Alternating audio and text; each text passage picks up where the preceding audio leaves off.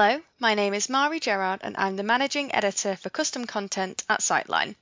Today I am joined by Advanced Clinical's Cheryl Evans, Senior Vice President of Global Clinical and Biometric Operations, and Caroline Redeker, Senior Vice President for Corporate Development, to discuss the topic of operationalizing decentralized clinical trials.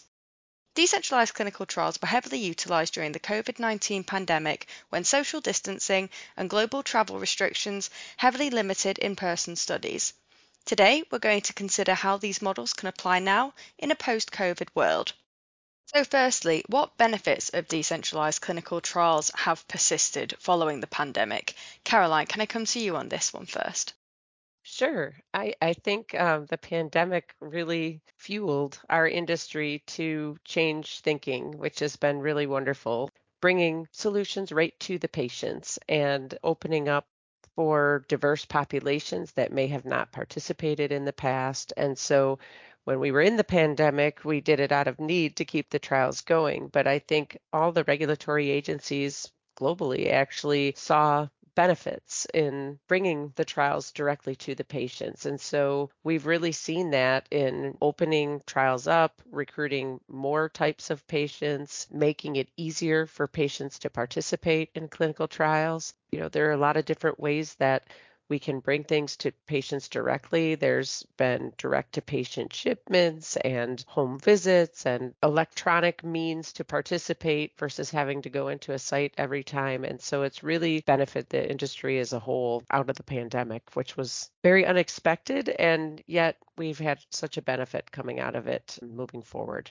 I don't know, Cheryl, if you have anything you'd like to add. Yeah, I would. Thank you so much, Caroline. I think the other piece that's really the secondary gain is that regulatory agencies have really now embraced how we are going to embed decentralized trials into clinical research. And so we are seeing global regulatory agencies coming out with draft guidances, surveying the industry on how this should be done, how we're going to look at it, how we will incorporate this, and then take a look at that data. So that's a huge win and a huge secondary gain from the pandemic as well. Fantastic. And clearly, there have been a lot of benefits there. But on the flip side of that, I think it's important to consider some of the challenges that sponsors should be aware of when implementing these decentralized models for their studies. Cheryl, I don't know if there's any specific challenges you can think of. Yeah, only 100 of them, I'm sure, and more. Caroline and I talk about this a lot with our teams. Certainly at the executive level, decentralized trials is very exciting. We're all about it. We want to make it happen, and theoretically on paper, it's fantastic. At the operational level, at the project team level, where you really get into the nitty gritty of putting a program like this together and really thinking very prospectively, using risk-based quality management as you're developing your protocols, incorporating decentralized trials into critical to quality variables, as well as quality tolerance limits. What is that looking like? It can be much more complicated. So really educating our teams on the various providers, what they actually do, how you can integrate various providers together or integrate them with an EDC system. Many EDC systems are coming with decentralized trial options. And then outside of EDC, just using home health care providers that are going directly to patients' homes. What is that chain of custody? What is the responsibility of the investigator? How are you supporting that investigator? There really are quite a lot of considerations that the project teams need to make. And Caroline, I probably speak to some of the organizations that are really devoting themselves to sorting this all out. Yeah, before I get into that, just jump on something Cheryl was talking about around the investigators, because I've spent a lot of time with ACRP and with investigative sites of all types, really diving into trials. What kind of requirements is that putting on the site? And there's a lot of confusion around some of the guidances coming out and the responsibility of the investigator.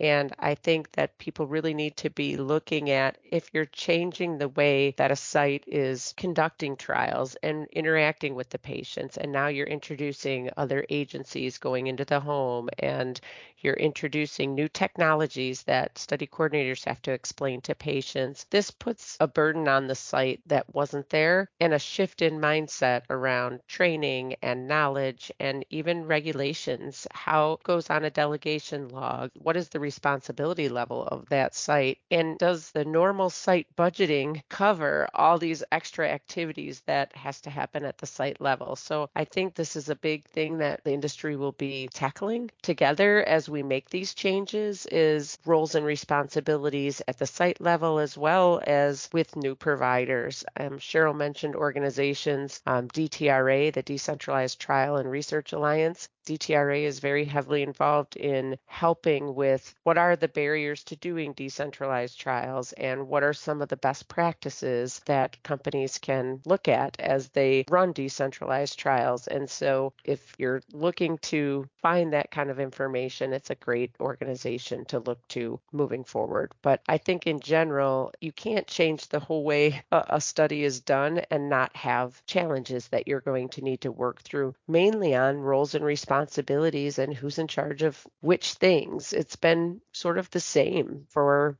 30 years and, little advances, but now it's really changing the way we're looking at this.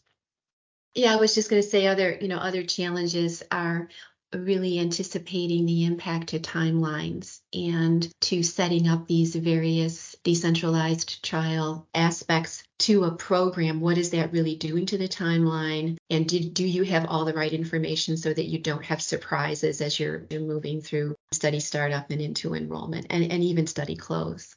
Fantastic. And we are going to discuss in a bit more detail later how trial management changes with the introduction of some of these decentralized components. But firstly, just wanted to consider how the approaches to decentralization and trial protocols may differ depending on the individual trial and sponsor. For example, are there different decentralized solutions that might be utilized in one circumstance and others that are more appropriate in other circumstances? Maybe Caroline, I can come to you first on this one. Sure. The answer is yes.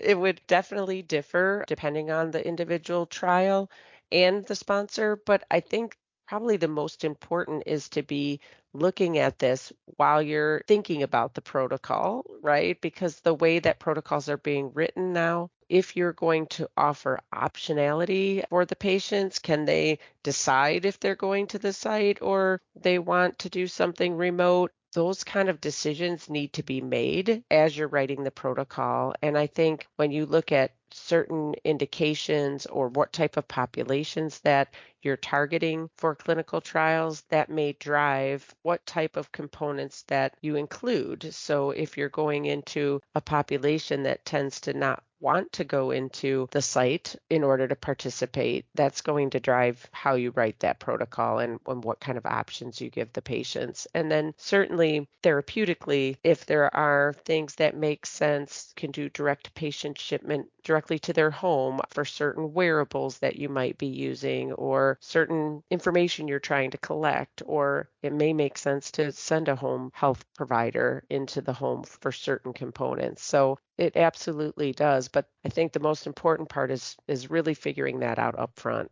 And Cheryl, what's your take on this?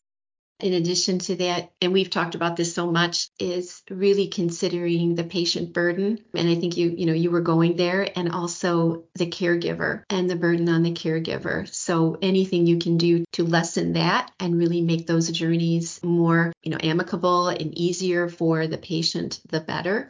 Also, we've been hearing and seeing where patients can choose various types of decentralized trial aspects that they might like to use, kind of choose what you like. You like to come in for the visit. You don't want to come in for the visit. You want a remote visit. Those kinds of things can be written into protocols as well. And I do think there's this wonderful merging now of the risk assessment and really setting up the study, as you said, really making all of these considerations very early on with a multidisciplinary group so that you're talking to people not only in medical monitoring or medical writing, your medical scientists, but you've considered operational people, and clinical supply management and those kinds of logistics that will really make the study go smoothly.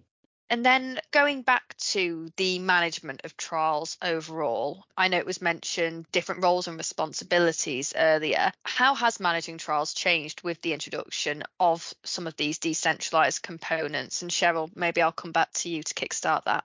Well, Caroline kind of said it, there are many aspects to clinical trials that remain, they're imperial, they're kind of written in stone, so to speak, and we all know what those are. But I do think that we are relying much more on technology and business intelligence tools to do deeper, more comprehensive feasibilities. So I think that aspect of really pinpointing the patient population, their location, the makeup of that population is really much more deeply looked at. I mean, we can certainly say that from our own organization. I think other pieces are that the project teams themselves are becoming much more adept at understanding chain of custody, technology, even analytics, and reading and understanding deeper the analytics. So you're seeing a merging of the roles between perhaps CRAs and clinical trial managers and lead data managers. How that role is changing, because really the data is telling us everything, and the data is driving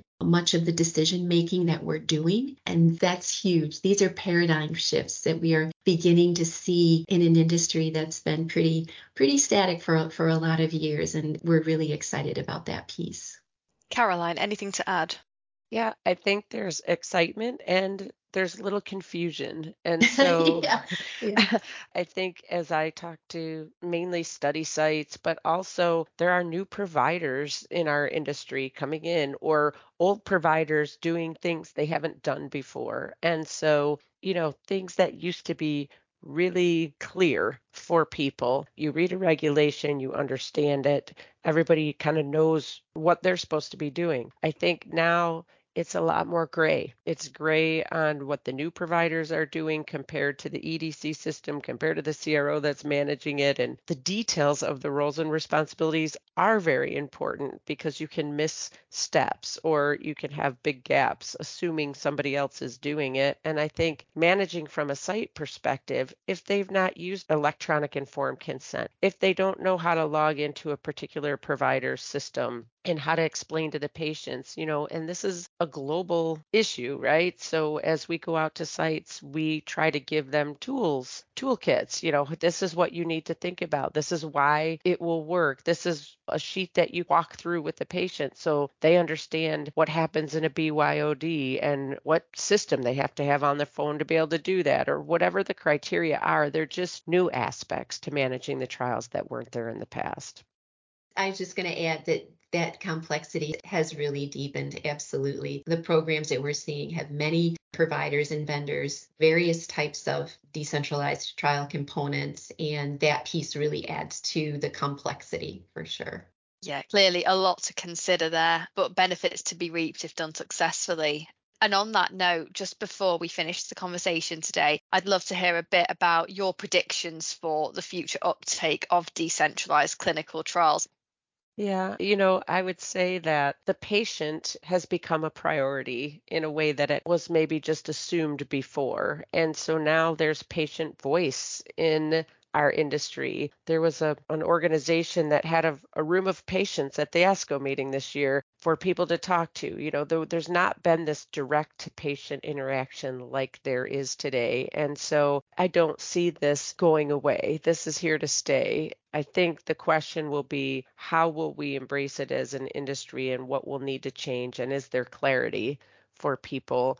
Those are the kind of things we'll need to work on to make sure that the trials still meet their timelines and have integrity, and the data is collected in a way that it has integrity. And so we're just making sure that this new way sets everybody up for success and offers something new for the patient. It offers an opportunity for people who would not participate to start participating in clinical trials. Yeah, I wholeheartedly agree, Caroline. I think it is absolutely here to stay. I do think we'll get smarter and faster and streamline it deeper. I do think another aspect of this is that the patients and people that are seeking clinical trials really did learn a lot about clinical research in recent years. And that's also helping that we have in many parts of the world, we do have populations that understand and are really seeking out clinical research. So that's a huge benefit as well. Wonderful. Well, thank you, Cheryl and Caroline, for taking the time to have this conversation today. It's been really fantastic to get your thoughts on what is a very interesting and important topic. Thank you also to our sponsor, Advanced Clinical, for making the whole discussion possible. And to our listeners, we hope you found the conversation insightful, and thank you for tuning in.